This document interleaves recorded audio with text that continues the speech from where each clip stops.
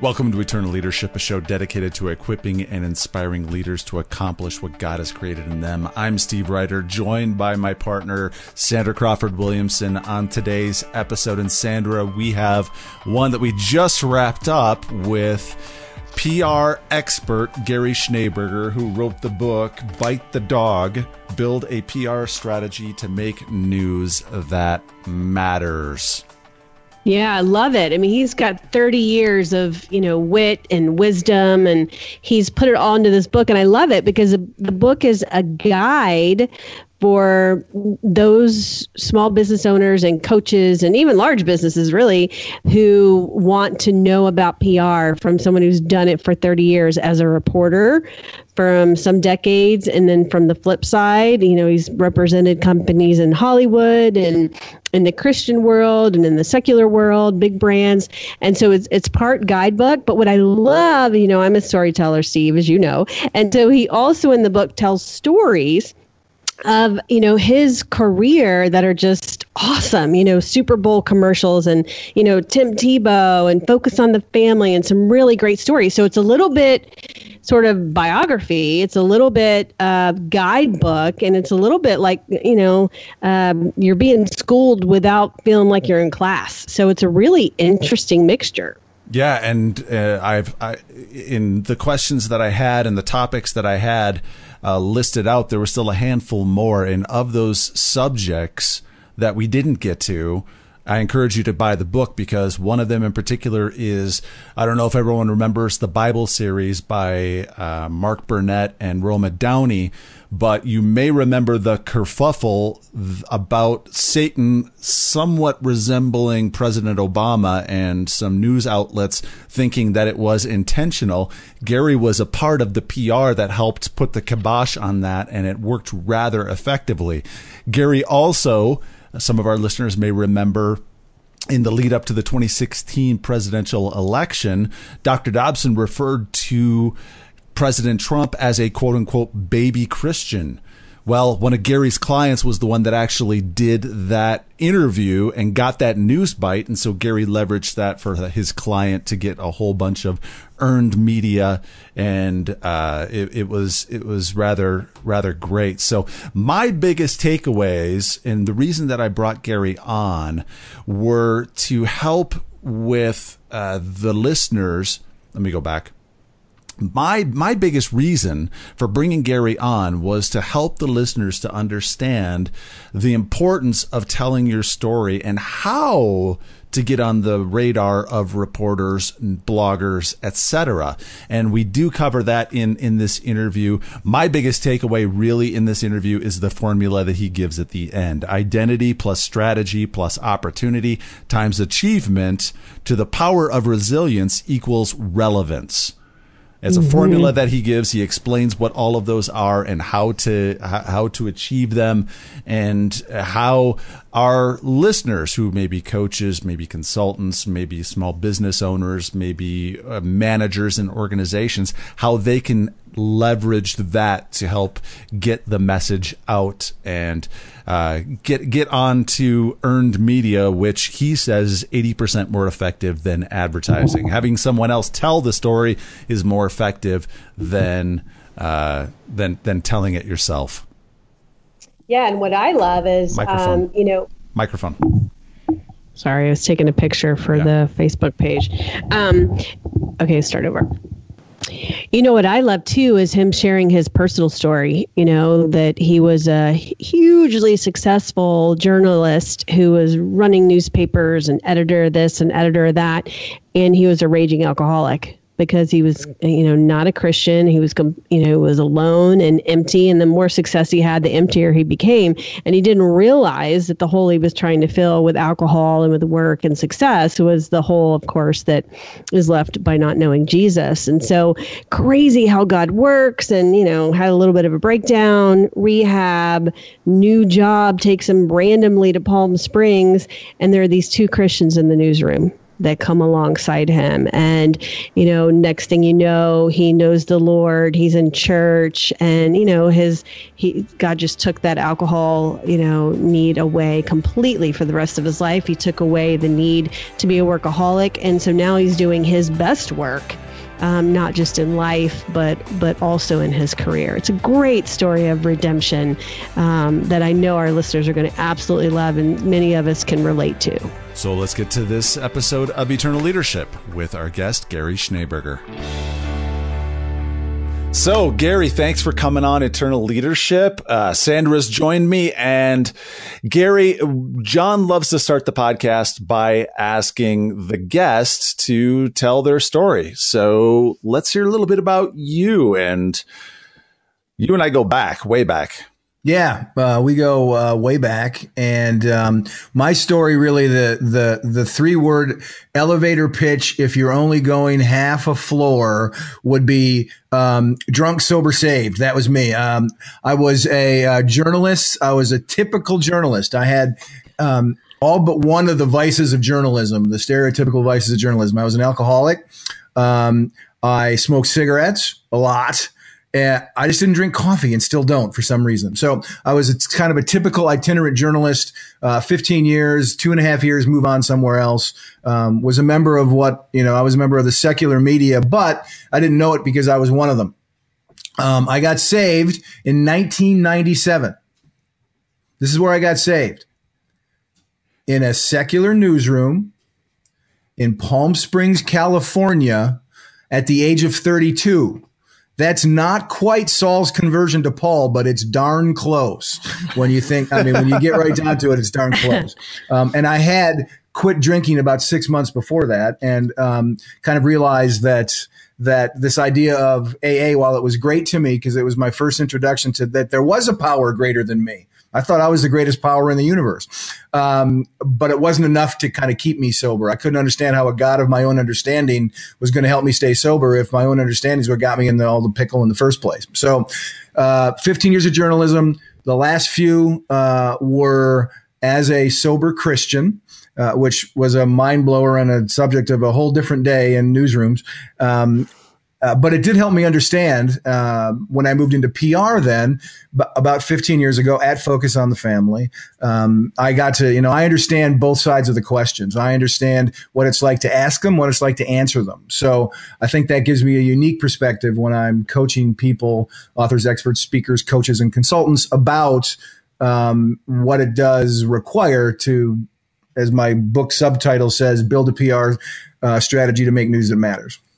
Gary, now going back to your decision to quit drinking, knowing you the way that I know you, it was a rather dramatic lead up to that climax, if you will, that pivotal moment when you were confronted with where you were in life. So there are going to be listeners out there that are going to identify with that moment. So take us back to that season in 1997. Yeah, and it's interesting from a leadership perspective because I was a leader.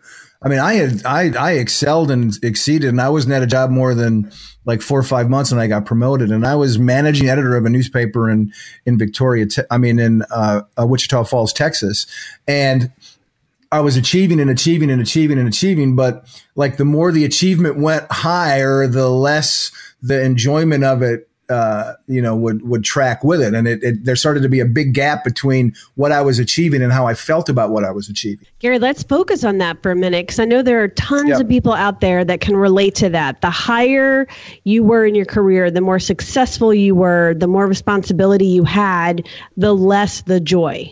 And I know there are tons of listeners out there that are experiencing that in this very moment. I mean, I did for sure. I made it to the C-suite, running a company in many, many countries, made the cover of the Wall Street Journal, thought I was all that, and I was empty and completely miserable. Yep. So that is a moment, I think, the listeners out there going, oh, wait a minute, that's me. So everything you say after this now, they're going to process through their own lives. So So you're hugely successful. You're running a newspaper, and are you an open alcoholic? Are you like secret about it, or was it like a social thing? Give us a little setting. Yes. I mean, pretty much. Check. Right. I was very open about it. I was very I fashioned myself a rogue, right? It was the 90s, and I was kind of roguish, and I was successful. So I felt that excused a lot of the behavior.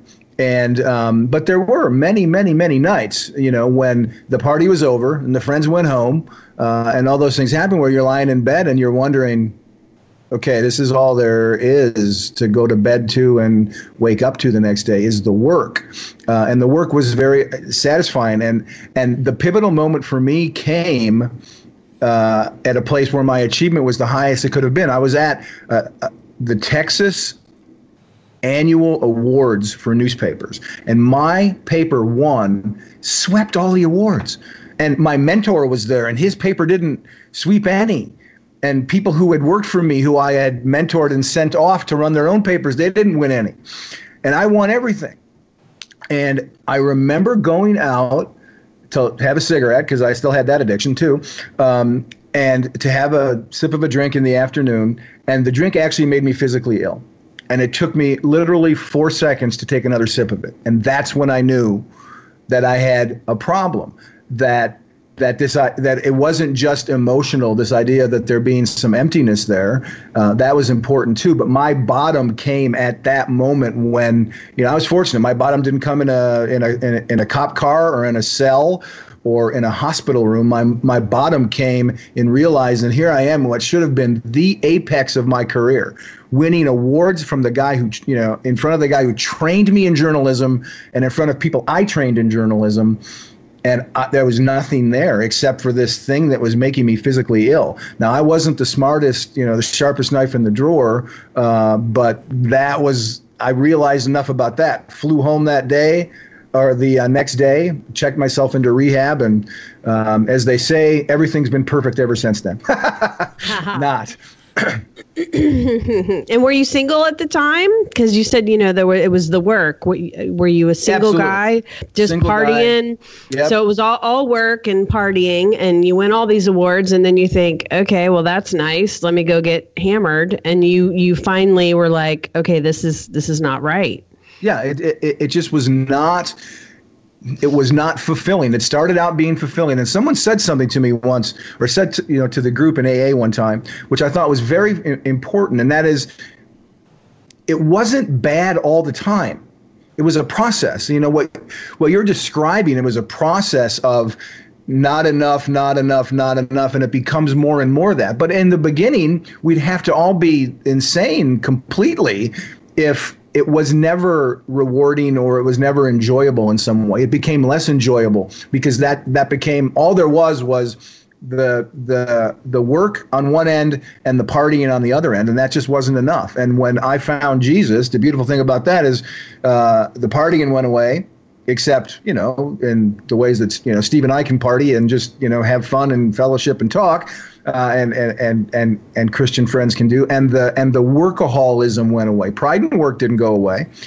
Trying to continue to push the envelope, do things innovatively, differently, challenging, all that stuff stayed. But what was gone was that need to salve it or to make it augmented or do something different with it by using some form of crutch. Yeah. I mean, you describe what you had this big empty hole, right? And you tried to fill it with work. You tried to fill it with achievements, and that didn't work. So then you tried to fill it with alcohol, and been there. For me, it was shopping.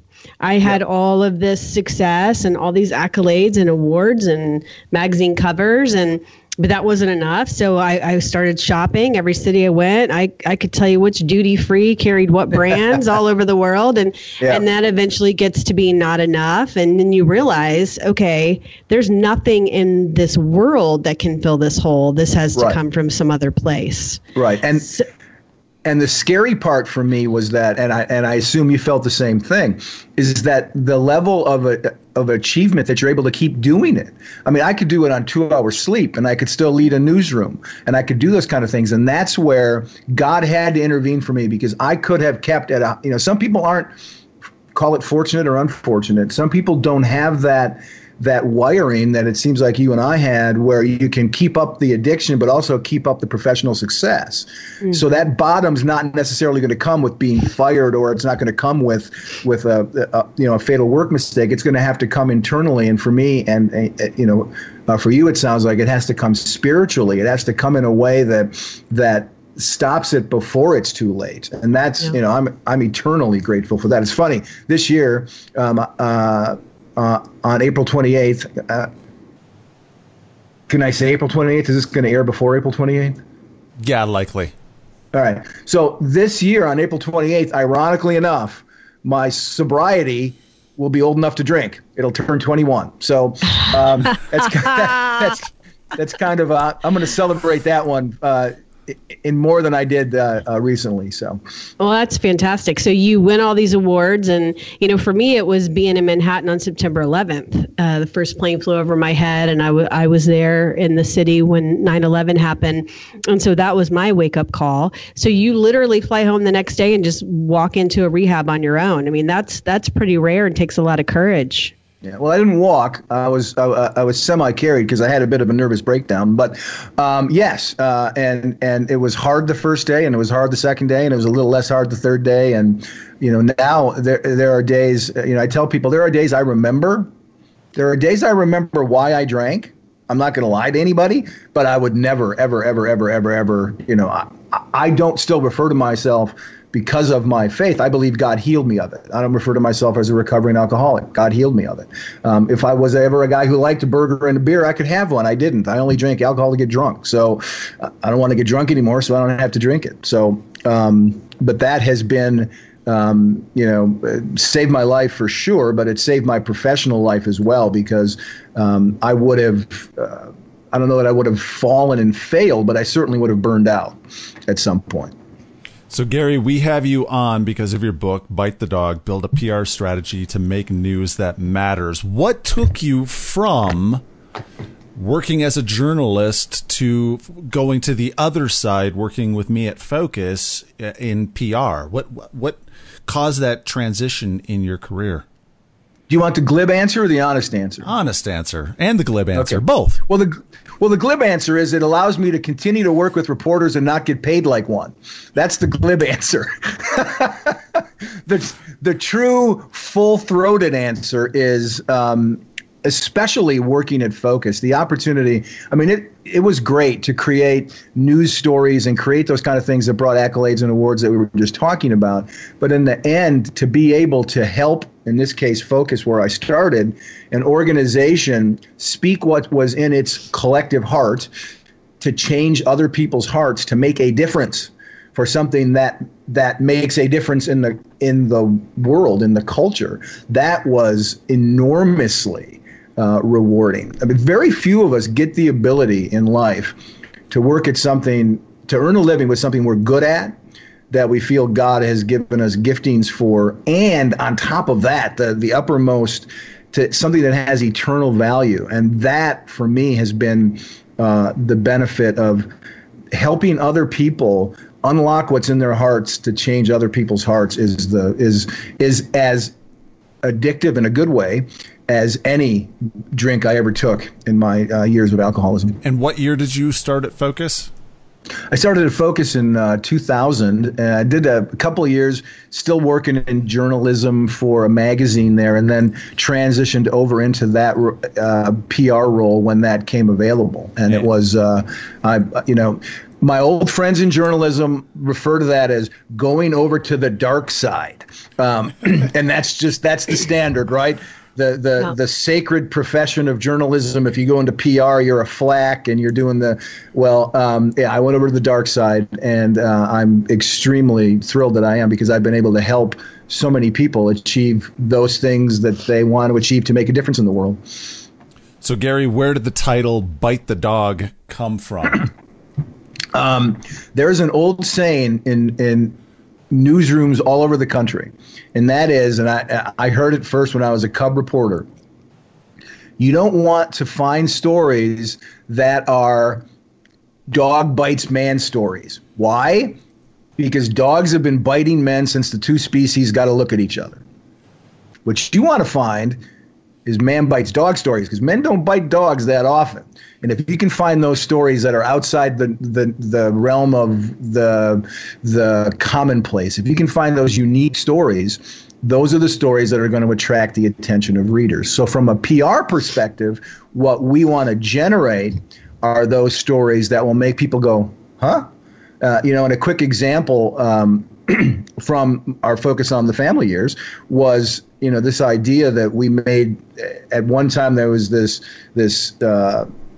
local paper that was vehemently anti-focus on the family, wrote horrible things about focus on the family all the time. And they gave us, their readers in their reader poll, awarded Focus on the Family the Claim to Shame Award for the city of Colorado Springs. And they had a gala every year. They have a gala for this event. Everybody dresses up in black tie and goes. And so we got the notice, and it's like best restaurant and best TV personality. So most of them are positive awards. And we got the notice that we won, but they didn't expect we'd show up. And myself and someone who worked for me, who was our director of community relations, we just said, okay, let's go rent tuxes and go. And we rented tuxes and went, and it changed everything. Because why? It upset expectations. They didn't expect us to come, and that was a man bites dog moment, and that led to several man bites dog stories and partnerships and opportunities to advance the mission and message of the organization through this place that up until then had hated us. Well, and knowing you and knowing the relationship between the Colorado Springs Independent and Focus on the Family up to that point, right, they had been on complete polar opposites. They still are on complete polar opposite sides of the political spectrum. Yet, through you and Rajiv going to the event, it started an open dialogue between Focus leadership and the leadership of the Independent, so that when it was it the Canyon City fire, or was it the Black Forest fire? I think it was the Black Forest one. It was the one on around the 4th of July in 2012. Okay, so the Black Forest fire happens. The Focus and the Independent get together and create this gala, this fundraiser concert, to support victims of the Black Forest fire. And right, that was something that never would have happened had you not been the one to try and get some dialogue going between the Independent and Focus. Right. And that's one of the benefits, one of the things that creating, as an author, expert, speaker, coach, or consultant, or as an organization, one of the things you can create by creating news story opportunities that bite the dog, you can create those kind of moments that can transform a community, that can better a community. That's the beauty of it. Love that. Yeah. I mean, PR is all about the unexpected, right? I love cause marketing and the stuff you're talking about. Can you, I want to hear maybe what's your favorite story from the book? 'Cause there's a lot of great stories in there about a lot of cool people. What's the one that, without, giving away the secret sauce, that it was a life changer for you? The one that's a life changer, and he's probably smiling over there going, I know exactly what he's going to say. The one that has made the most impact and has, as I say, when you do it right, when you upset or exceed, I like that. I'm going to create that word. Upseed expectations. When you upseed expectations, when you upset or exceed expectations, both in the media and in the marketplace, you have the chance to not just commit news that bites the dog. You have a chance to commit news that builds a legacy that lasts forever, that has a contrail. And we did that at Focus on the Family for Super Bowl 44. Some of your listeners may remember a rather controversial ad It wasn't controversial because of the content. It was controversial because of the dialogue around it that Focus on the Family did with Tim Tebow, who was just then coming out of college. And all we did at Focus on the Family was create an ad with Tim Tebow and his mom talking about how they celebrate family and celebrate life. We didn't show anybody the ad. We didn't say what the ad was about. But some people started to speculate out in the world, and they thought, okay, well, Pam Tebow gives a stump speech where she's on the speaking circuit, and she talks about how she was urged to terminate her pregnancy when she was pregnant with Tim when she was in the Philippines on a mission trip, and Focus on the Family. Well, they're pro-life, or as they would say, they're anti-abortion. So somebody cooked up in their minds this idea that we had produced this 30-second spot to air on the Super Bowl that was going to be some political screed that was going to be both, nasty and perhaps graphic. And they did the worst thing they could have done for them and the best thing that they could have done for us. They complained loudly and often without ever having seen the spot, assuming what the content was. And what we did right was hold to our guns. One of the key strategies I talk about in the book is have a plan and stick to it, regardless of how tempting it might be to get off script. Stick to the plan. Our plan was, this is an ad about celebrating family and celebrating life. I still wake up in the middle of the night with that talking point coming out of my mouth. It's just an ad that celebrates family and celebrates life and a mother and son who deeply and demonstrably love one another. And that's all the ad was. So many people protested. They talked about boycotts. They talked about that. Seriously, in the book, I list an entire page worth of just the top tier news outlets who covered that story. That ad cost us at Focus on the Family $3 million to run. That ad generated in earned media coverage more than $35 million, meaning if we had to pay for that space in advertising, that's how much it would have cost us. And more importantly than that is that at the end of the day, there was the Barna Group did a poll, and it found that of all the people who saw the ad, a certain percentage of them said it led them to change their position. It led them to reconsider their position on abortion. Not change it, not even change it to agree with us, but to reconsider it. And it was only like a small percentage of people who did it. But when 100 and some million people watched the show, a small percentage is a whole lot of people.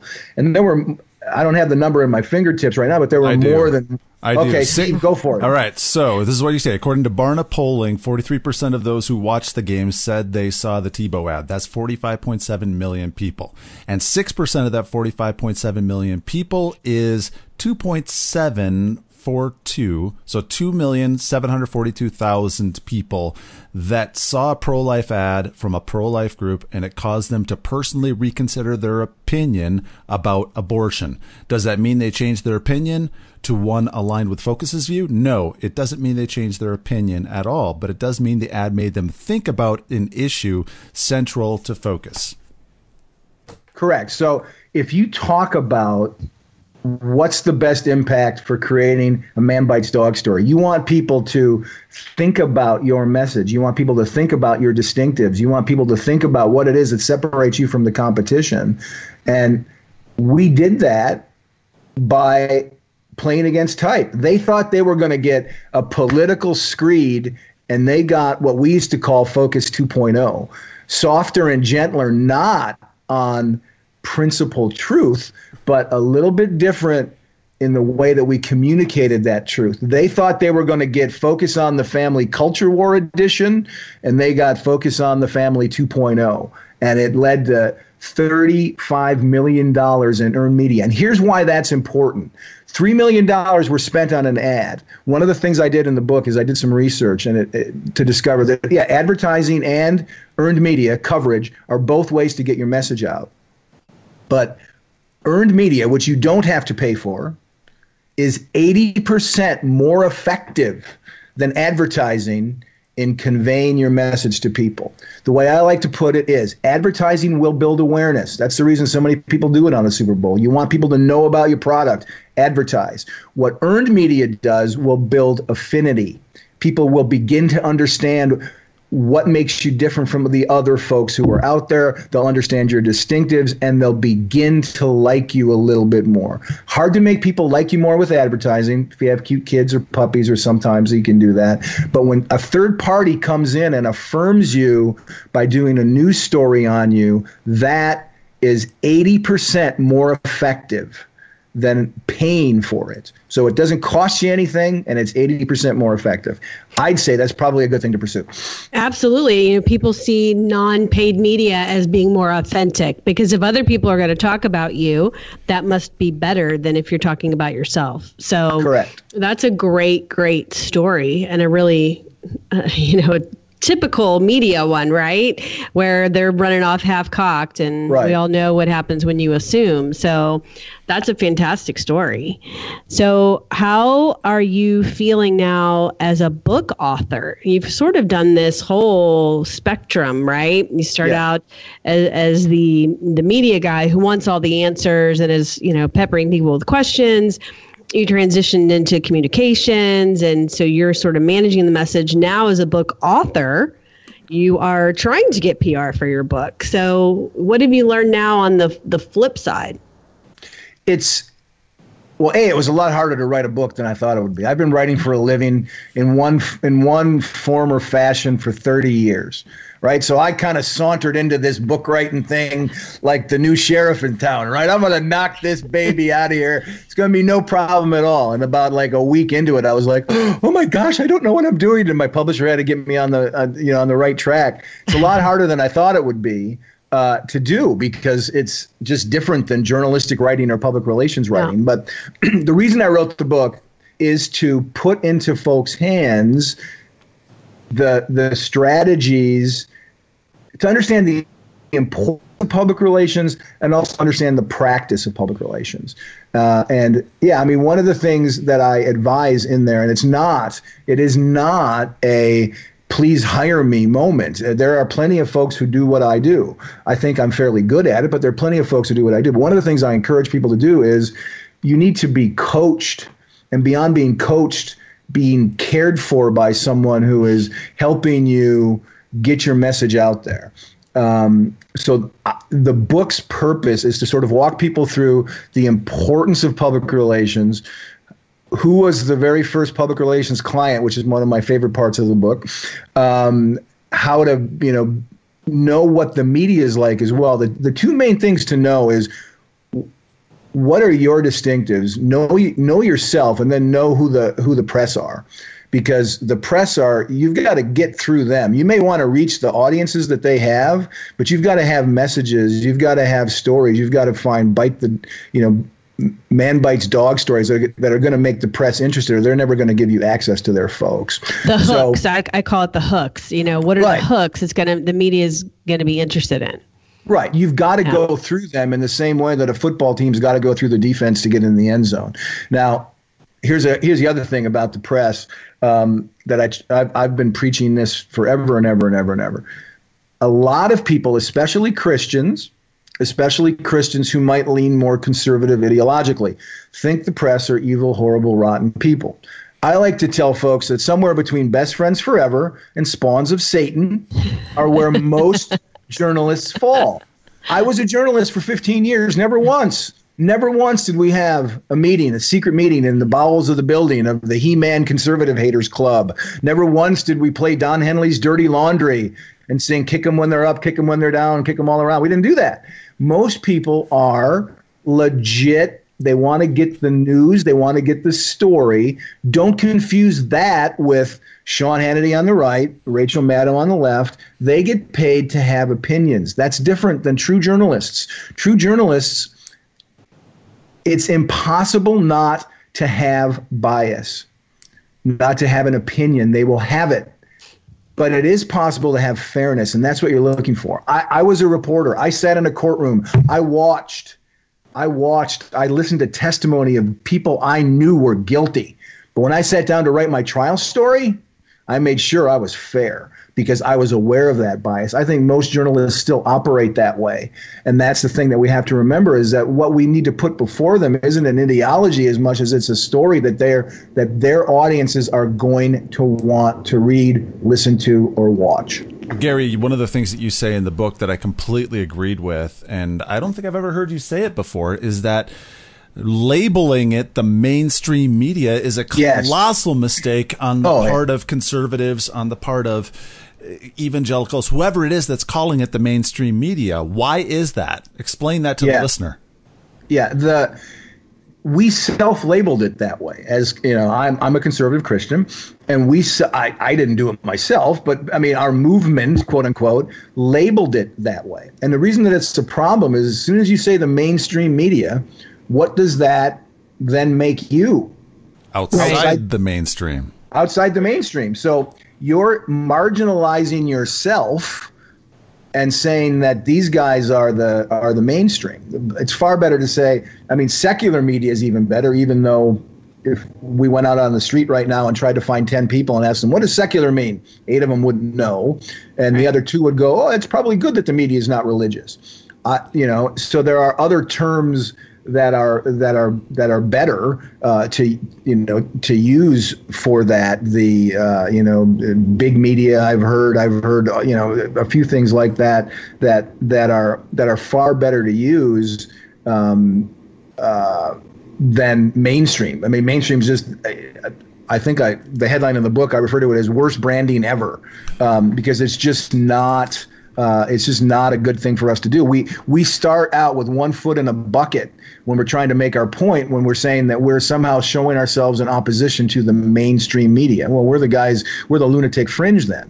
We got to stop doing that. I love that. I call that the for-profit media, and not giving the impression that everyone else is not for profit. But if you can just kind of give that little flavor, well, they're just in it to make a buck, then it makes people sort of take a second look at it. So I love that. Yeah. I mean, and I tried to do that in certain jobs, and people just weren't having any part of it. So, big media is a good one. Elite media is not bad. What I love about elite media is that it kind of suggests, smug prigs like Fraser Crane, right? When you say elite media, what do you think of immediately? You think these guys who think they're better than you, and nobody wants to be identified with being an elite. So that those kinds of things, but that all goes back to one of the fundamental propositions of public relations, and that is knowing what you stand for and framing what you stand for in the best language possible, because that's going to be the differentiator. Once you do get to the audience of those media outlets, that's going to be the differentiator that's going to be memorable. That's going to be what, beyond reading the story in which you're featured, they're going to seek you out for your products and services because they're going to see that you're different. So, Gary, in the book you say having something to say is not half the battle. So what are the steps in which somebody listening can practically take what we're talking about and start to apply it to their coaching practice or their business or their career? Right.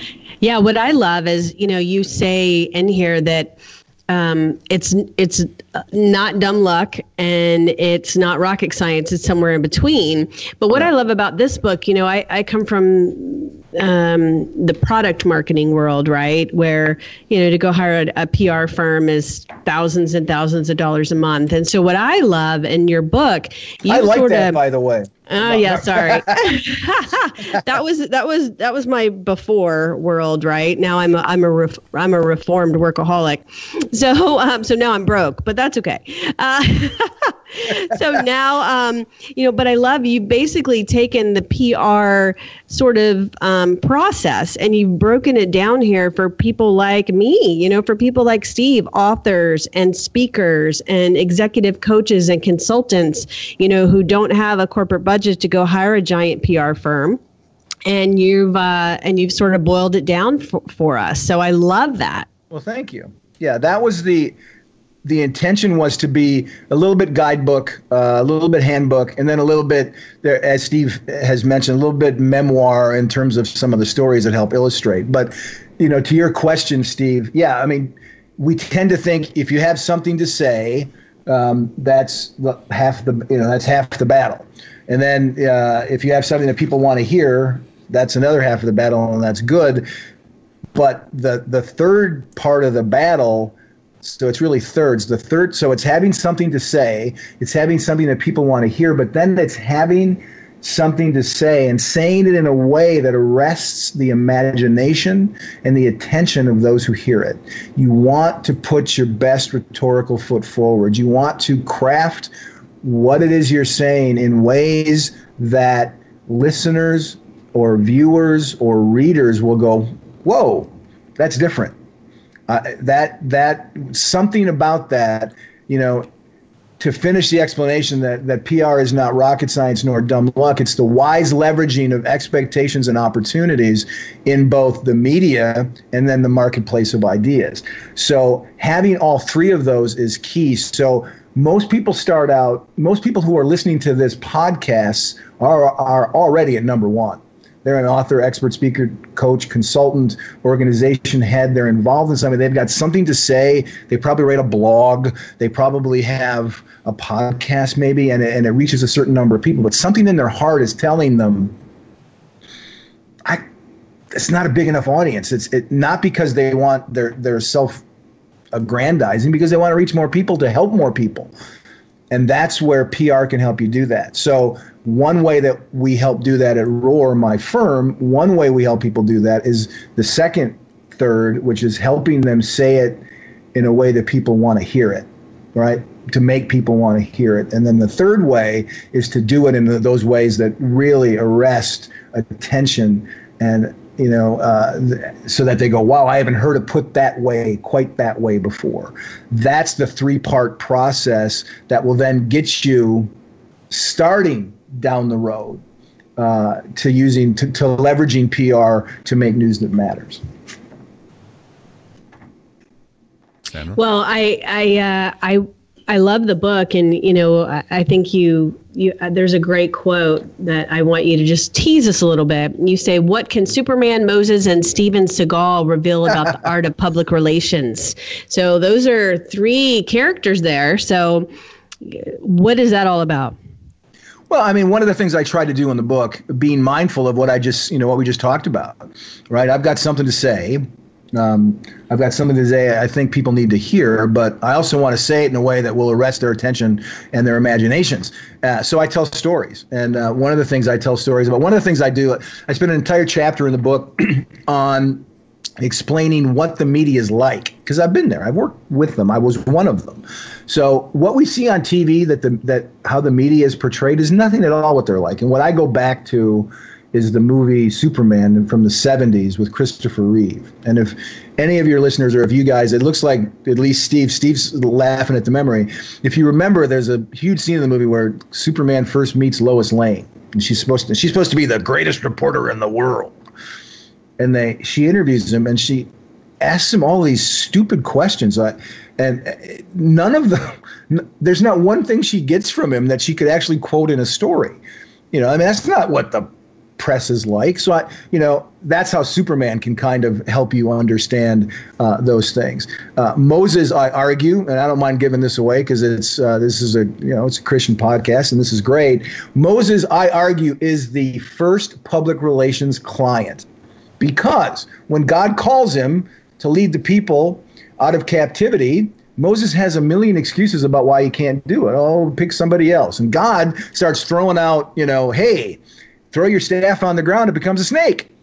Pick it up, it'll be a staff again. The people will listen to you and follow you for sure. And Moses is like, oh, I'm not sure. God says, okay, put your hand in your cloak, pull it out, leprosy, put it back in, leprosy goes away.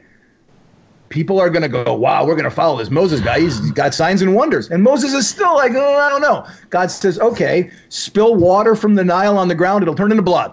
Come on, that's going to do it. And Moses then says this in Exodus chapter 4.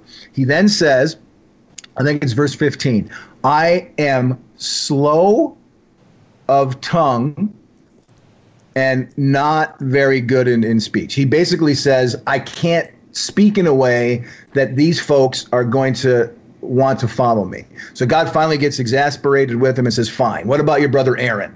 He speaks well. You tell him the words, he'll speak them.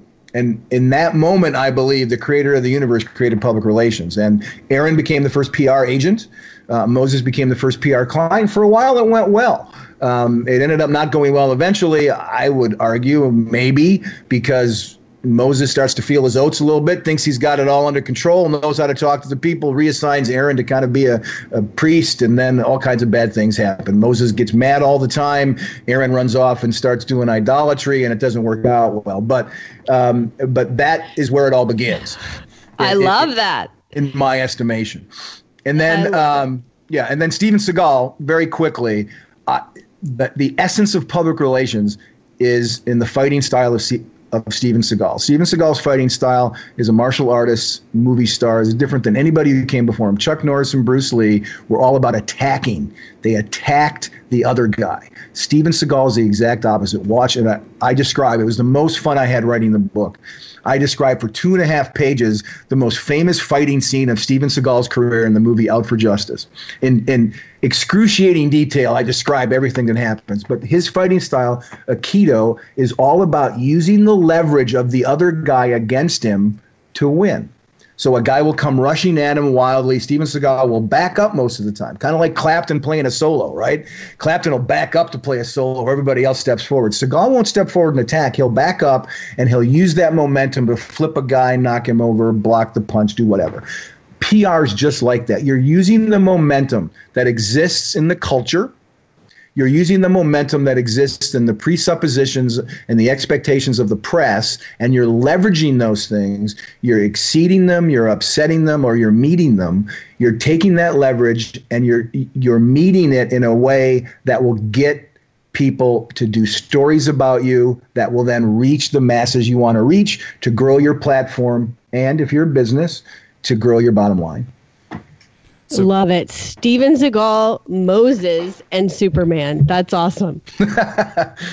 So, Gary, I'm sure some listeners are sitting here listening and thinking, oh, that's great, but I'm in the position of not being able to afford a PR person yet. Mm-hmm. So what are some practical steps that a coach, consultant, business owner, small business owner can do to start that momentum rolling so that way they can engage at a future point an organization like Roar, an organization like yours down the road?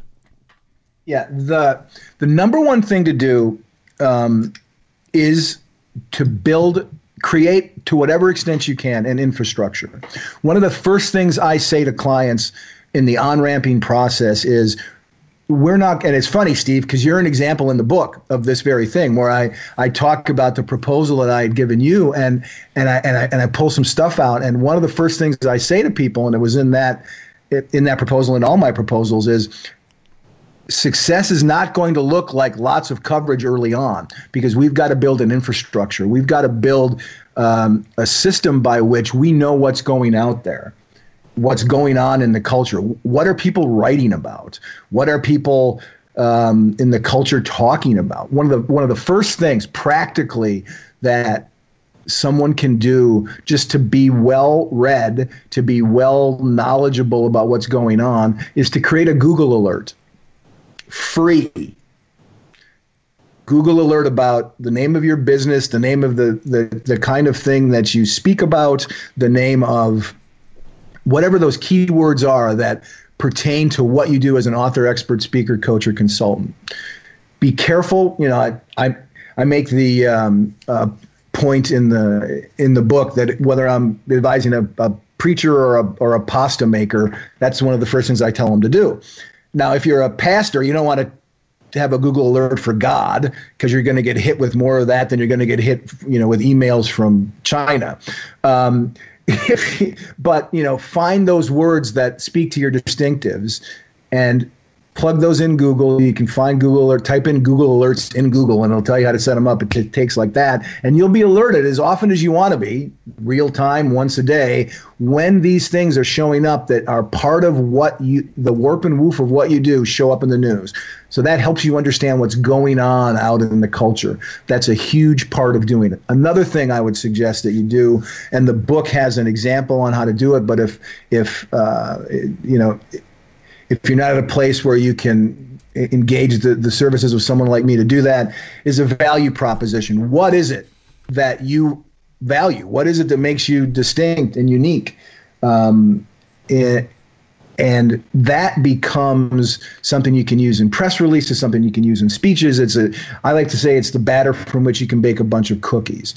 And it helps you really drill down to find out what it is you stand for. It goes beyond brand. It's what makes you distinct, unique, someone that people are going to want to engage. Both the press is going to want to talk to you, because if they don't, they're going to miss a great story. But the people are also going to want to engage with you, because if they don't, they're not going to be able to grab a product or service that you offer that's important. So the top two things would be work on value proposition. You can search Google for that. It'll give you examples on how to do it.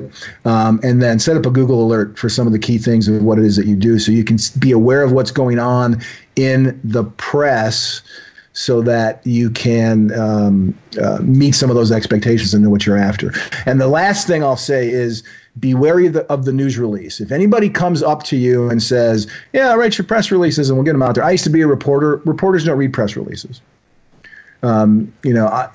Steve, we both worked with in an era when, it cost $500 to put a press release up on the Newswire. And people don't read that. It's far better to pitch reporters directly. It's a relationship game, and the reporters are going to come to the people who they know are going to bring them, constant things that are good. One of the most humbling things I received since I started Roar 2 years ago is Sean Hannity. Say what you will about Sean Hannity. Some people will love him who are listening. Some people won't. But Sean Hannity paid me the greatest compliment in an endorsement for my business, where he said this: he always delivers guests with something my viewers and listeners need to hear. That's what you want to be able to develop, is a relationship with a reporter. I would argue have someone else besides you do it, because you're a newsmaker, and newsmakers should have someone who handle that stuff. You don't have to worry about it. But that's what you want, is to have that relationship where if I email Sean Hannity, Sean knows I'm not going to waste his time. I'm emailing him with somebody who'll be good for his listeners. So I've passed that first threshold, which is very important. What a cool endorsement. That's awesome. I want to go back to the personal stuff just for a minute, because I think there's so many listeners out there. Myself. I can tell. There's so many listeners out there that, are trying to fill the void. So let's go back to that, because, you said you had a little mini nervous breakdown and had to be half carried into rehab the next day. Right. And then, it got a little easier. And then you changed jobs, it looks like, right? Yep. Right after that. But, it can't be easy to make those sorts of drastic changes. But I'm curious, when did your salvation come in that timeline? Yeah, it was a process of, so I quit drinking in April of 1997, unemployed for a bit, took a job in Palm Springs in May, June. So it was a couple months, was there in the summer. And then what ended up happening was, it was interesting. I mean, talk about newsrooms and talk about the culture of newsrooms, and there are not many Christians. I met someone in a newsroom, and I asked her, what is it that brought you here? Why are you here? She's a young kid. She was like 23. And she said, well, this is where God called me. And I was like, what? Because I had never heard the word God in a newsroom unless it was the first part of our second favorite swear word. So I was like, oh my gosh, okay. what's that about? And this woman, and there was another guy who worked there who was also a Christian who she went to church with. They could see there was a hole in me. They saw exactly what size it was. It was a God-sized hole, and they witnessed to me, talked to me, did those things, and my it became a process where that idea of a God of my own understanding wasn't going to work because my own understanding got me in this place. So I was intellectually kind of thinking through that. Then, the idea that if God was powerful enough to keep me from drinking today, well, you'd think he'd be powerful enough. Why believe in a God that only works in 24-hour cycles? You know what I mean? I mean, I want to believe in something that's a little bit wider and bigger. So none of this is to say to anybody who may be listening that AA saved my life. That was my first introduction. I was unchurched. To walk into a room and have someone say Jesus on day one, I would have said, see ya, and I would have walked out. But the fact that this idea that there was something beyond me that could give me strength was key. It was a key bridge to me to coming to that place. Ultimately, that God of my own understanding stuff didn't work, and I came to a place where I was about to drink again. And God intervened in a truly miraculous way that I said, okay, well, I think I need to go to church now. And I went to church, accepted Jesus, and then everything's been perfect ever since. Not a day has been a problem. Not true. But the ability to deal with those problems and deal with those things in ways that are constructive, not destructive, is what that's all about. So. Awesome. And now you're married, and at what point were you able to have what I'd call normal relationships in that process? It took a couple of years, and frankly, it's not been, it's really interesting what God, he takes certain things away. The alcohol went beep, gone, right? My struggles with anger exist until today. So the things I think that God knew were going to kill me or could have killed me or could have really caused some problem, he just plucked them out, took them out. And those other things. So in some things, like he says on the cross, it is finished. That part, being saved is finished, but sanctification is a process and a road that we keep walking. So it was finished for alcoholism, but some of those other things continue to be something that I still have to walk out. And that's one of the great things, again, about being able to come alongside, especially in the Christian space. And not all the clients that I work for are Christians. Right now, I've got, I'm still doing work for Hollywood folks. I'm still doing work for, there's one guy that actually Steve introduced me to, who's in the sports field in some degree. So I'm dealing with some of that stuff. But to be able to help people who, what they do with the words that they speak, the passions of their heart and the way that they message it changes people's eternity. My gosh, that's a good thing. That was the great thing about Hollywood. I worked in a part of Hollywood that was marketing films to Christian audiences, or films that were not Christian but had a Christian subtext. One of the funniest things was we worked on the Superman reboot, Man of Steel, the firm I worked at in Hollywood, and people would say to me, Christians would be, why are you working on that movie? I'm like, well, let's see. It's about an otherworldly father who sends his only son to earth to save mankind. I read that somewhere. Where have I read that? But we had stories of people. We would always get stories of people who would come out of seeing a film, and they would go into seeing that film with an eternal destination different than heaven, and come out of that film with an eternal destination being heaven. That is a great thing to know. It's the same thing that happened with the Focus Tebow commercial. Those are the most rewarding moments, and those are the people I love working with the most, who it brings them a higher platform. Love to do that for people. It brings them more influence. Love to do that for people. But in the end, it changes the lives in very tangible ways of people who are on the receiving end of that message. All right, Gary. Love it. Gary, before we close this out, one more practical takeaway for the listeners. You mentioned Google alerts. You mentioned getting on the minds of reporters, having that value proposition that they can propose. How does one get on the radar of a reporter, having been a former reporter yourself? How does someone develop that relationship with them? Yeah, the first place to go is start local. The lowest hanging fruit is starting local. So you may have an organization that has international reach. You may have an organization or interests that go, you want to speak across the country. But unlike a prophet, a newsmaker is welcome in his own hometown. You will be able to get people to probably cover you. And that's just, grab a copy. If you're not a subscriber, go online, find out who's writing stories in your local newspaper about the kind of thing that you're doing, that you're interested in. And then contact that reporter. Send them an email. Give them a phone call. I would recommend giving them a phone call more than sending them an email, because emails can be ignored. Phone calls harder to ignore. Even and suggest a meeting. It's not unlike, I used to tell people, and I didn't put this in the book and I'm mad about it now that I think about it. I used to tell people that public relations is really just professional flirting. The same skills that you learn or that you use when you're trying to get someone to like you are the same skills that you use when you're trying to court a reporter to do a story on you. You want to show them that you're interested in what they're interested in. You want to show them that you offer something that they need. You want to show them that you care about them in ways that, having those kinds of relationships. I used to, and I still do. I still put on my calendar, call this reporter just to say hello. Not always trying to sell a reporter something. So yeah, practical tip is start local. Reach out to those reporters on television, on radio, or in the newspaper who are writing about things that you might, that are in your wheelhouse. Reach out to them and offer yourself as a story.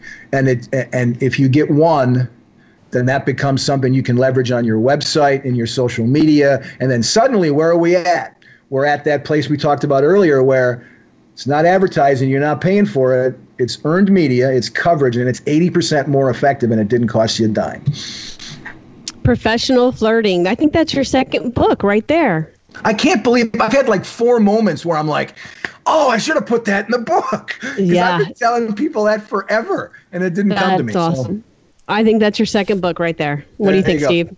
I think that's great. So, Gary, in closing, talk to the listener right now that is in a position where they have a message, they think they have it kind of honed, but they're trying to get it out there. So talk to them and encourage them to make those next steps and try and get this ball rolling. Yeah, one of the things, I'm famously a word guy. I used to say when I was in newspapers that whenever a journalist tried to do any math, an alarm bell should go off. Whoop whoop whoop! Journalists doing math because we're so bad at it. So I'm bad at science. I'm bad at all that stuff. But one of the things I created for the book is a formula for what I call, the ultimate goal of PR is relevance. You want to be perceived as relevant by your potential customers and clients and the marketplace, and you want to be considered relevant by the media, who will want to come to you or will want to pick up the phone when you call. So I created a formula. Me, of all people, created a formula of how you can get to relevance. These are the things. So wherever you're at in the process, whoever's listening here, and you want to have a higher profile, and that to me is relevance. You want to achieve relevance. Here are the things I think go into that. Identity plus strategy plus opportunity times achievement raised to the power of resilience equals relevance. It's the ability to know what you stand for, to have a strategy to get it out there, to look for opportunities where you can commit news, as I like to say, then do it as often as you can. Commit news, achieve. Raise that to the power of resilience, because guess what? If people are in the habit of putting a microphone or a notebook in front of you, chances are you're going to say something sometimes you wish you didn't have. It's survivable, be resilient. If you can do all of those things, then you'll be able to maintain relevance. And then I argue, it's not a word, but I was writing the book, my hands were on the keyboard so I could create it. Re-relevance is what you're really after. You want to be relevant, and then be relevant, and then be relevant, and then be relevant. Love it. Thank you so much. We wish you all the luck with the book. It's fantastic. Thank you. I'm enjoying it very much. So, and it's great to, as you can tell, I love talking. So this is fantastic. Pick up the book on Amazon. You can get it on Kindle. You can, if you have a Kindle Unlimited subscription, you can get the book there through the Kindle Unlimited subscription as part of that subscription package. Gary, I love you, my man. I love you. I will see you very soon, and yes, when you're out here in Colorado next week. And thanks for coming on Eternal Leadership. Thanks for having me on. Have a great day. If you'd like to contact Gary or check out his website or services, just go to weroar.la. That's weroar.la to learn more. And while you're there, you can schedule a complimentary, no obligation phone call to discuss your situation. As I said at the top, this edition of Eternal Leadership has been brought to you by Marketplace Rock. Is there something that feels like it's blocking your business? The team at Marketplace Rock partners with you in unearthing those things that could be holding you back through intercessory prayer. Just earlier this year, Vicki told me while she was praying, she heard from me to water the seeds. I knew exactly what it meant and got some business out of it. Another time she was praying and accurately described one of our dogs who turned out needed medical attention. John and I can't recommend the team at Marketplace Rock highly enough. In fact, our phone calls with them are the highlight of our week. Visit them online, marketplacerock.com, or listen to either of Amy Everett's past interviews with us, episodes 4 and 66, marketplacerock.com.